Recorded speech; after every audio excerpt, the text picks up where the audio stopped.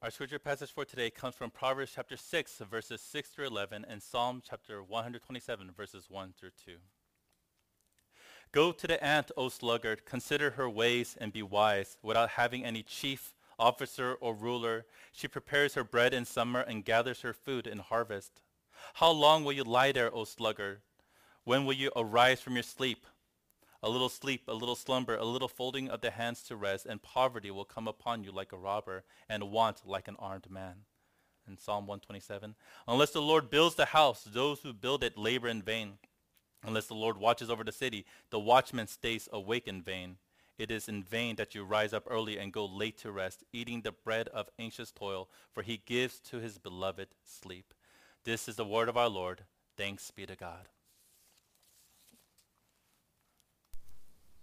Thanks be to God. Hey, good morning, everyone. Welcome all of you to our Lord's Day service in person here at St. John's. And of course, we welcome those of you who are watching in person at home or whatever context that you're in, or later this day or this week. We hope and pray that the Lord has blessed you this past week. And if you've had some struggles, or if you had a little bit of suffering, I pray that today's service will be enlivening and renewing to you. So now let's spend a few moments asking God to bless our time together. Would you bow your heads and pray with me? Father, we ask now that as we have gathered here on this day that you have summoned your people to worship you, that in that very act we would be encountered by the living God, and that through that encounter we would have life, we would have hope, we would have peace reigning within us.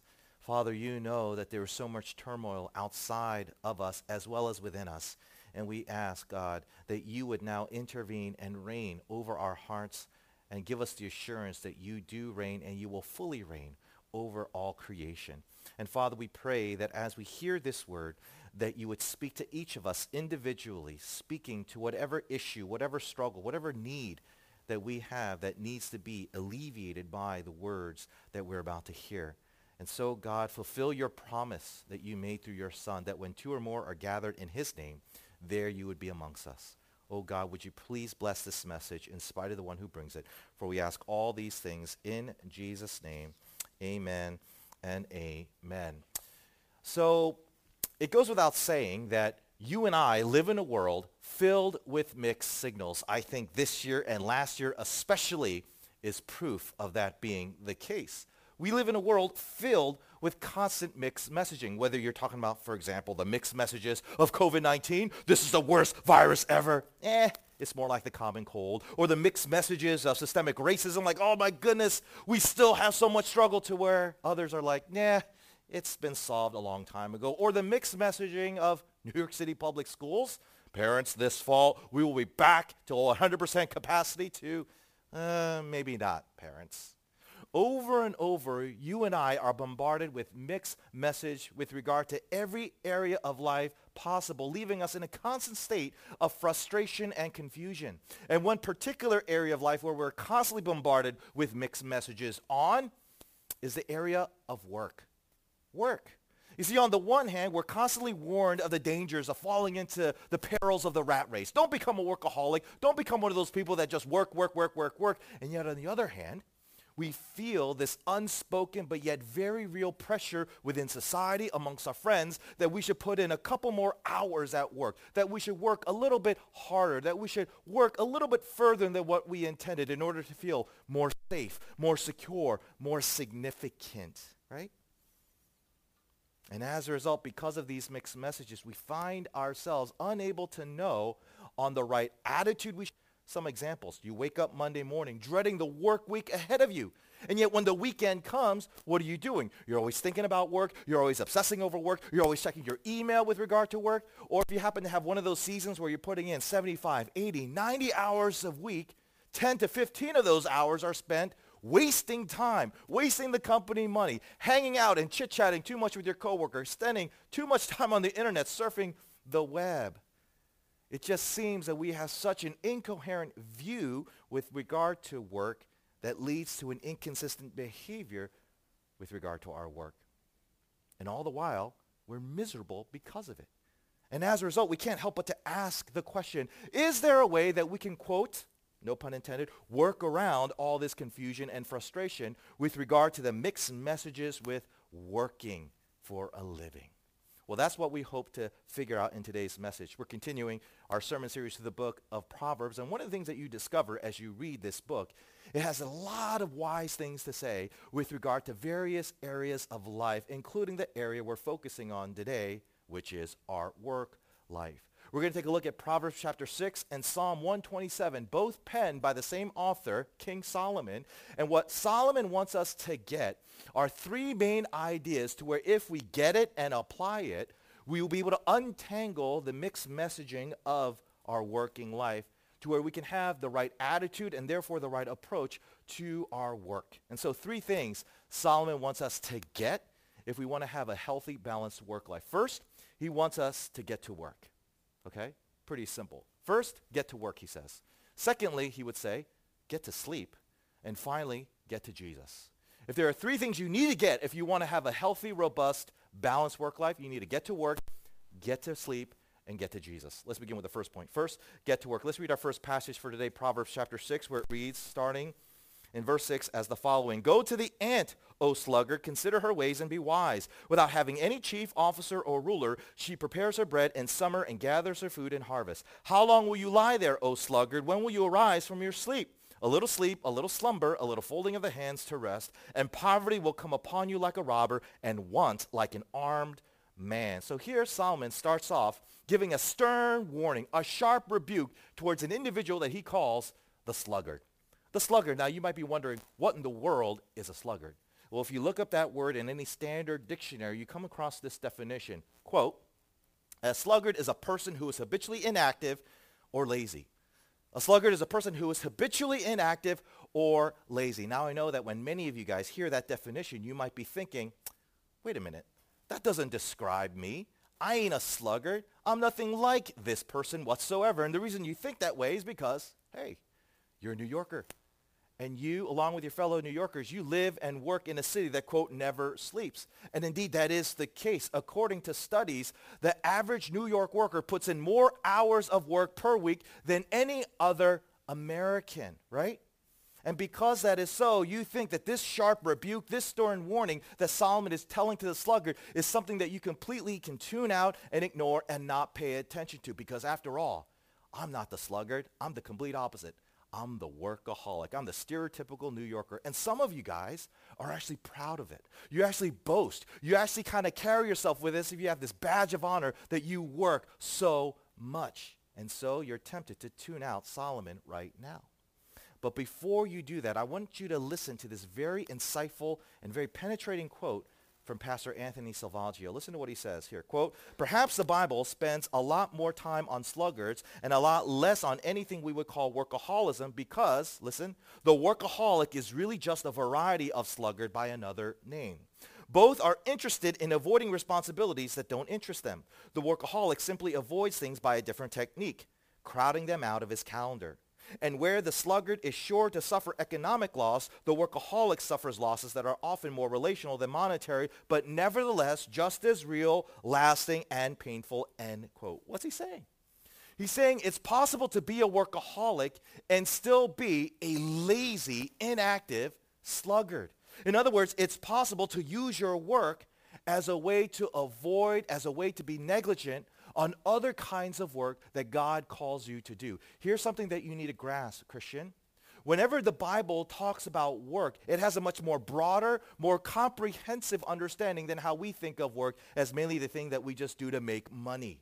Again, Pastor Anthony Salvaggio says it this way, quote, at the simplest level, work is any set of tasks to be performed in pursuit of a particular goal. Notice, there is no mention of money in that statement. That's because, as I learned growing up, work is not just cash in exchange for labor. In many cases, of course, a worker does get paid, but some people, such as artists, work with a hope of getting paid. Some, such as college students and grad students, pay others to let them work. And some, such as at-home moms, do their work for rewards that are not financial at all. Executives, pastors, athletes, parents, service workers, missionaries, students, musicians, bloggers, retirees, every one of these perform work, a set of tasks in pursuit of a goal, end quote. You realize what he's saying? He's saying work is not intrinsically tied to your economics or the things that come out of it, like status and financial success. No, work is intrinsically attached to how you are created to function in this world. It's how you are designed by God. Listen again to what it says in verses 6 through 8 of Proverbs 6. Go to the ant, O sluggard, consider her ways and be wise. Without having any chief, officer, or ruler, she prepares her bread in summer and gathers her food in harvest. Let me ask you, do you ever see an ant fly first class anywhere? You ever see an ant hire a hedge fund manager to take care of their portfolio? You ever see an ant live in a 2-story apartment in the city somewhere? No. You know why? Because ants don't work for money. They just work because that's how they're created. They work because that is in their nature. And notice what Solomon goes on to say about the work of an ant. They have no chief, no officer, no ruler. In other words, ants work without relying on some sort of external force imposing or motivating them to do their work. All they can rely on is what's within their creation, within inside, which means they are compelled to work because that's how God designed them to work. And believe it or not, that is what Solomon is trying to get across with this rebuke towards the sluggard. God is telling every single one of us that he created you to work, not for the sake of money, not for the sake of status, but for the sake of work itself. Why? Because God created you to be just like him. You may be shocked to know this, but the Bible tells us that our God, he's not like the God of pagan mythology. You guys remember the gods and goddesses of Greek and Roman mythology? How lazy they were, how slothful they were, how they would just sit in their celestial thrones, gorging themselves with food, being fanned by these angels, right? That's how pagan gods are perceived. But the God of Christianity, he is a God who is at work and always working, which is why Jesus once said these words in John 5, verse 17. He replied, "My Father is always working, and so am I." God created you to work because he created you to be like him. He is the God who works. And this is something that I feel we Christians really need to grasp. Because to be honest, I feel like many of us, we're like the sluggard or like the version of a sluggard, the workaholic, where we do all we can to avoid work that God calls us to do, unless, of course, we're compensated for it or we're coerced to do it out of fear of some tragedy or some crisis that would happen if we didn't work. No, my friends, God created you and I to be like him. He created us to be faithful workers, okay? And when you understand that, then you come across the purpose as to why we work at all. Do you guys know what the purpose of work is? Consider what Pastor Tim Keller says. Quote, "Christians should understand the purpose of their work in this world. We are not to choose jobs and conduct our work to fulfill ourselves and accrue power, for being called by God to do something is empowering enough. We are to seek work as a way to service God and our neighbor, and so we should both choose and conduct our work in accordance with that purpose. The question regarding our choice of work is no longer what will make me the most money and give me the most status. The question must be how, with my existing abilities and opportunities, can I be of greatest service to other people, knowing what I do of God's will and of human need," end quote. What's he saying? He's saying God created you to work so that you will fulfill the same purpose as to why our God works, which is to serve our neighbor, which is to bless the people of the world. That is the primary purpose of why you and I are to work, you see? I mean, just think about some of the greatest blessings that are so rewarding in life, right? Being married, raising children, right? Feeding the homeless, sheltering the poor, helping an adult person read for the very first time.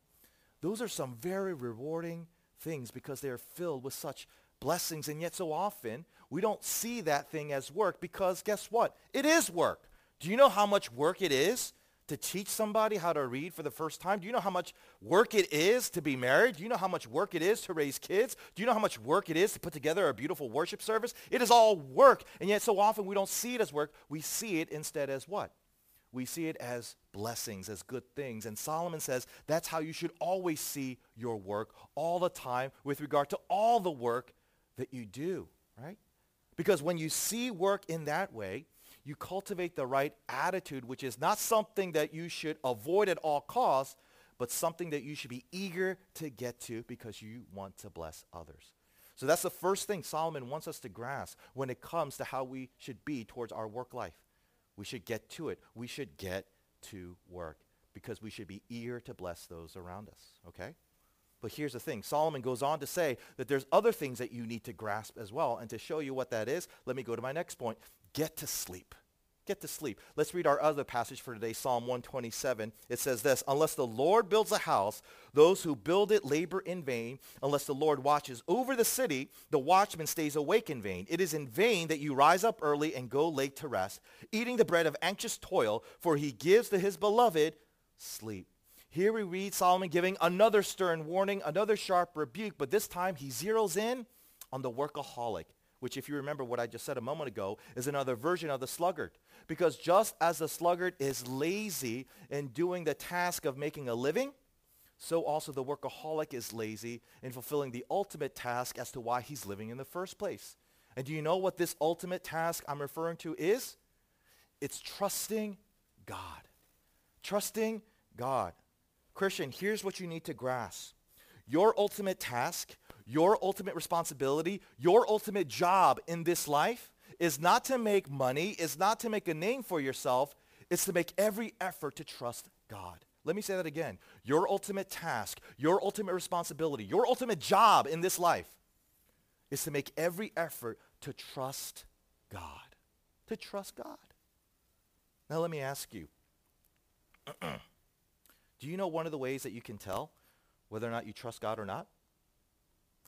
Sleeping. Sleeping. How are you sleeping these days, Christian? I would venture to guess that if you're like the average New Yorker, you're not sleeping much. I came across a news article in the Times-Union newspaper that reported on a study that stated that only 24% of New Yorkers get the recommended 8 hours per night on any given day. That means statistically, 76% of you guys are not sleeping the way you should be sleeping. And why? Why aren't you sleeping? Well, I'm sure there are a variety of reasons, but I'm willing to bet that one of the main recurring reasons is because of work, right? You're worried about an upcoming presentation that you have to do. You're stressing out of an upcoming final that you have to take at the end of the semester, right? You're freaking out of an annoying coworker or a bullying manager or boss, making your work a miserable time. Or maybe you have the uncertainty of whether your job will still exist after the pandemic is all behind us. Whatever the reason may be, you and I really suffer from a lack of sleep for working reasons. And Solomon says that it's because of that insomnia that shows to you that you and I, we are sluggardly, lazily inactive when it comes to our trust in God. Our trust in God. We are sluggards when it comes to our trusting in the Lord. And of course, that begs the question, what exactly are we not trusting God with? Well, listen again to what it says in verses 1 and 2 of Psalm 127. Unless the Lord builds the house, those who build it labor in vain. Unless the Lord watches over the city, the watchman stays awake in vain. Here Solomon is essentially telling us this profound principle. As we do our work, we need to trust God for our work to be a success. Let me say that again. As we do our work, we have to trust God for our work to be a success. Or if I could put it another way, with whatever work you do, whether your work for a job, your work as a parent, your work as a church volunteer, your work as a regular volunteer, your work as a friend, you have to trust that God will give you the success that comes out of your labors. That's what Solomon is saying here. Okay? Now, by saying this, he's implying something, isn't he? What is he implying? Isn't he implying that you and I can never take credit, right, for any success that comes out of our work? Isn't that what he's implying? Of course he is. And not only him, but the whole Bible says that very fact as well. I draw your attention to Deuteronomy chapter 8, starting in verse 11. It says this, beware that in your plenty you do not forget the Lord your God and disobey his commands, regulations, and decrees that I am giving you today. For when you have become full and prosperous and have built fine homes to live in, and when your flocks and herds have become very large and your silver and gold have multiplied along with everything else, Be careful. Do not become proud at that time and forget the Lord your God who rescued you from slavery in the land of Egypt. Do not forget that he led you through the great and terrifying wilderness with its poisonous snakes and scorpions, where it was so hot and dry. He gave you water from the rock. He fed you with manna in the wilderness, a food unknown to your ancestors. He did this to humble you and to test you for your own good. He did all this so you would never say to yourself, I have achieved this wealth with my own strength and energy. Remember the Lord your God. He is the one who gives you power to be successful in order to fulfill the covenant he confirmed to your ancestors with an oath. The Bible makes it clear. God created you to be like him by working, but he also created you to trust him with your work, namely that you would trust that he would make your work a success, that you would trust him with the outcome of your work.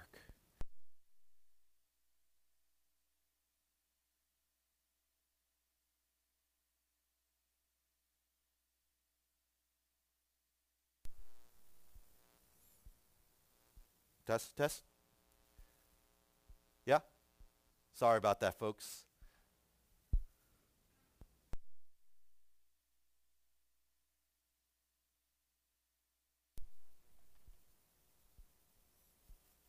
Test, test. I think this battery needs to be replaced. Can I use the mic back?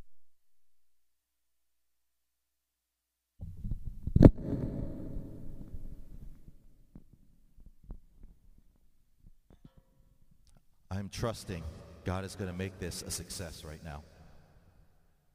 The Lord is testing me with my own words. Can you hear me? Test, test. Okay.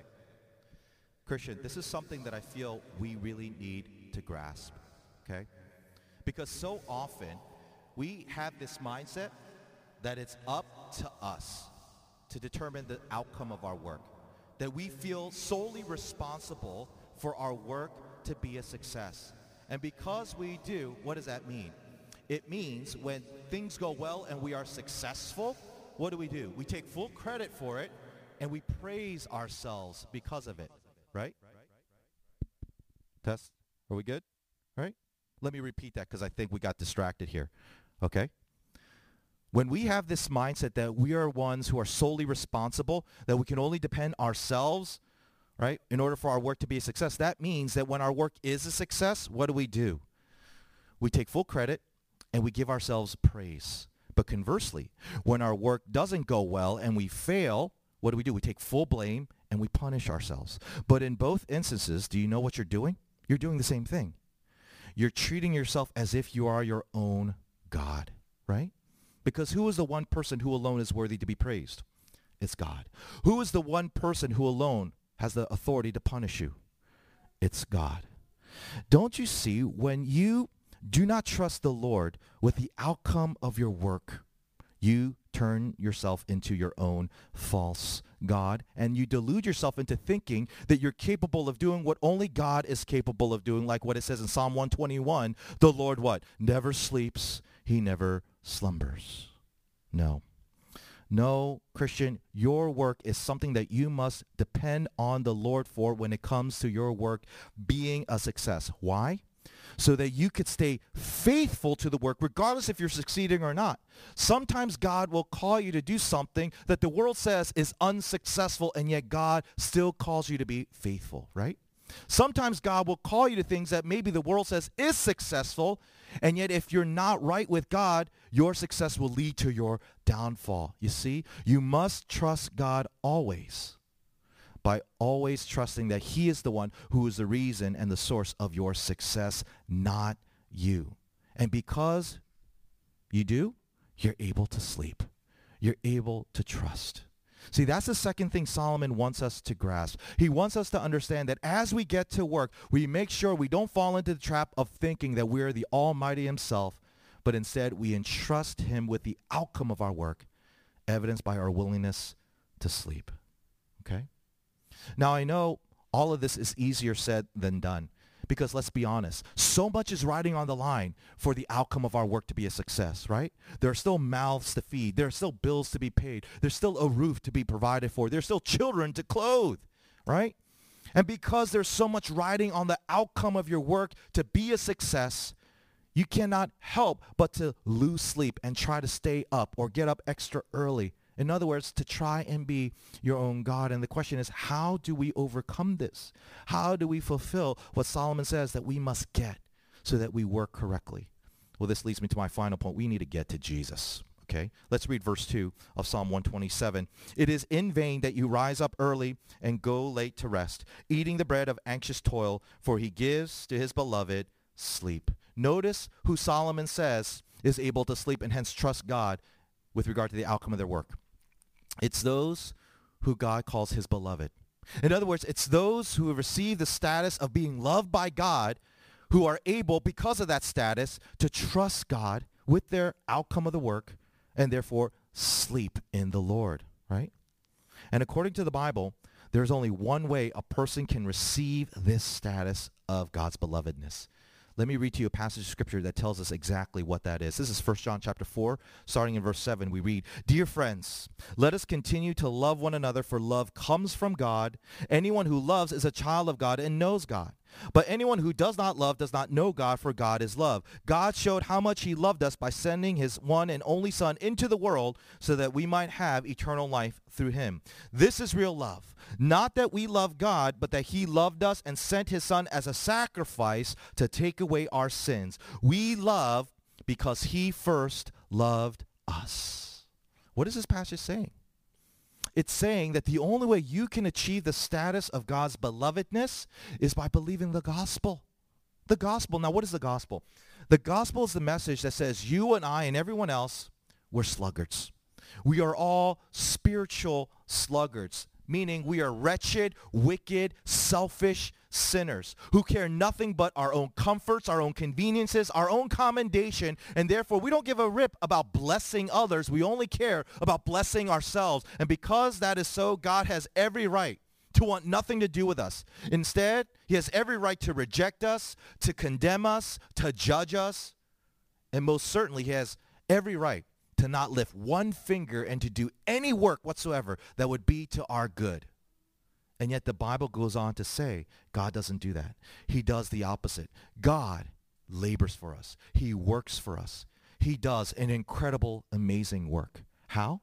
By coming into the world as Jesus Christ, where he gave up all of his comforts, all of his conveniences, all of his commendation, and instead, as a human being, suffered the most grueling, the most debilitating, the most humiliating death by dying on the cross, so that through his sacrificial death, by putting your faith in him as Lord and Savior, right, you would be completely forgiven, you would be completely restored, and you would be fully reconciled in having a life-giving, purposeful relationship with God. You see? God did the most crucial, most important work of all. He did the work of salvation. And why did he do this? Because he loves us with a forgiving, merciful, life-changing, eternal love.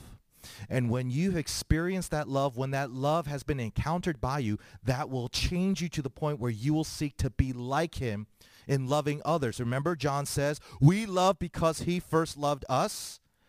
And the primary way that you will seek to love your neighbor the way Christ loved you is by working for your neighbor the way Christ worked for you in your salvation. You will work to bless and to serve others. You see? That's how you get to work, by remembering the work Christ done for you. But wait, there's more.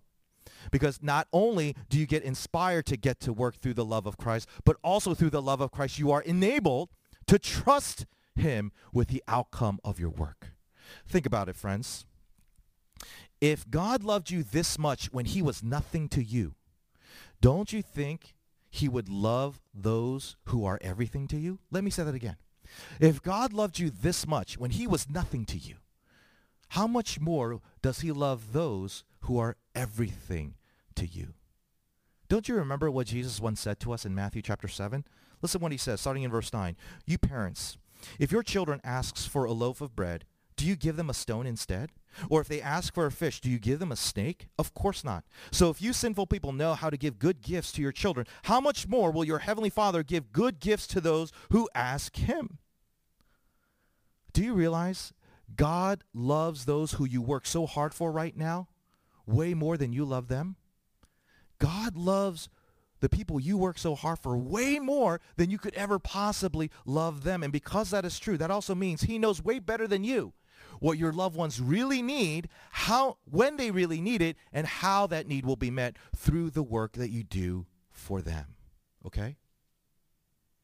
And because that is so, you can trust God with the outcome of your work, because you know that this God not only dearly loves you, but he loves those who you deeply love, evidenced by how hard you work for them. He loves them more than you love them. Right? Christian, this is where we need to come to a realization. We need to stop trying to be our loved ones' gods. Okay? We need to stop trying to be God for our loved ones, because they already have someone who's well better suited, way better than you or I could ever be for them in terms of trying to be their God, right? He is a much more better provider. He is a much more faithful giver. And when you understand that, right, that will give you peace. That will give you comfort.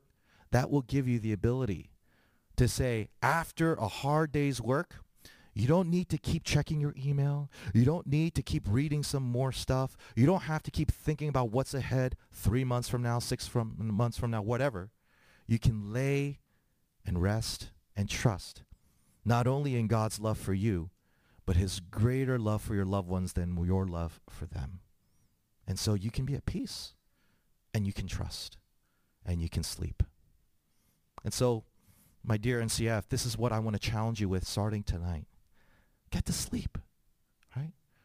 Don't stress thinking about work that doesn't do anything, and then you end up trying to binge watch Netflix to get settled down into a sleep-like state. No, remember and relish in the gospel. And then close your eyes and entrust yourself and your loved ones into the loving care of your Father in heaven. And then be refreshed the next morning and get to work for the good of this world, for the glory of God. Amen? Amen. Let's pray. Father, we ask that you would help us to remember these things as we think about what is to come, whether it's our work at our job, our work in the home, our work in the ministry, our work amongst our friends. Father, you call us to work, and yet, Lord, you also call us to not succumb to the idolatry of self-worship that manifests in workaholism. And Father, it is so easy to fall into all of these trappings of sluggardliness. And God, we need your wisdom that comes only from your Son, Jesus Christ, that we would remember that we can get to work, but we can also get to sleep, because Jesus has allowed us to do both. Father, I pray for my brothers and sisters, especially now in this season where it just seems that everything is just so crazy busy. Everything is so overwhelming. Lord, as we try to navigate through this culture that we live in and the mixed messages it gives us, help us to stay faithful. Help us to not succumb to worry and fear. Help us to be faithful to you. We ask all these things in Jesus' name. Amen and amen. We're not going to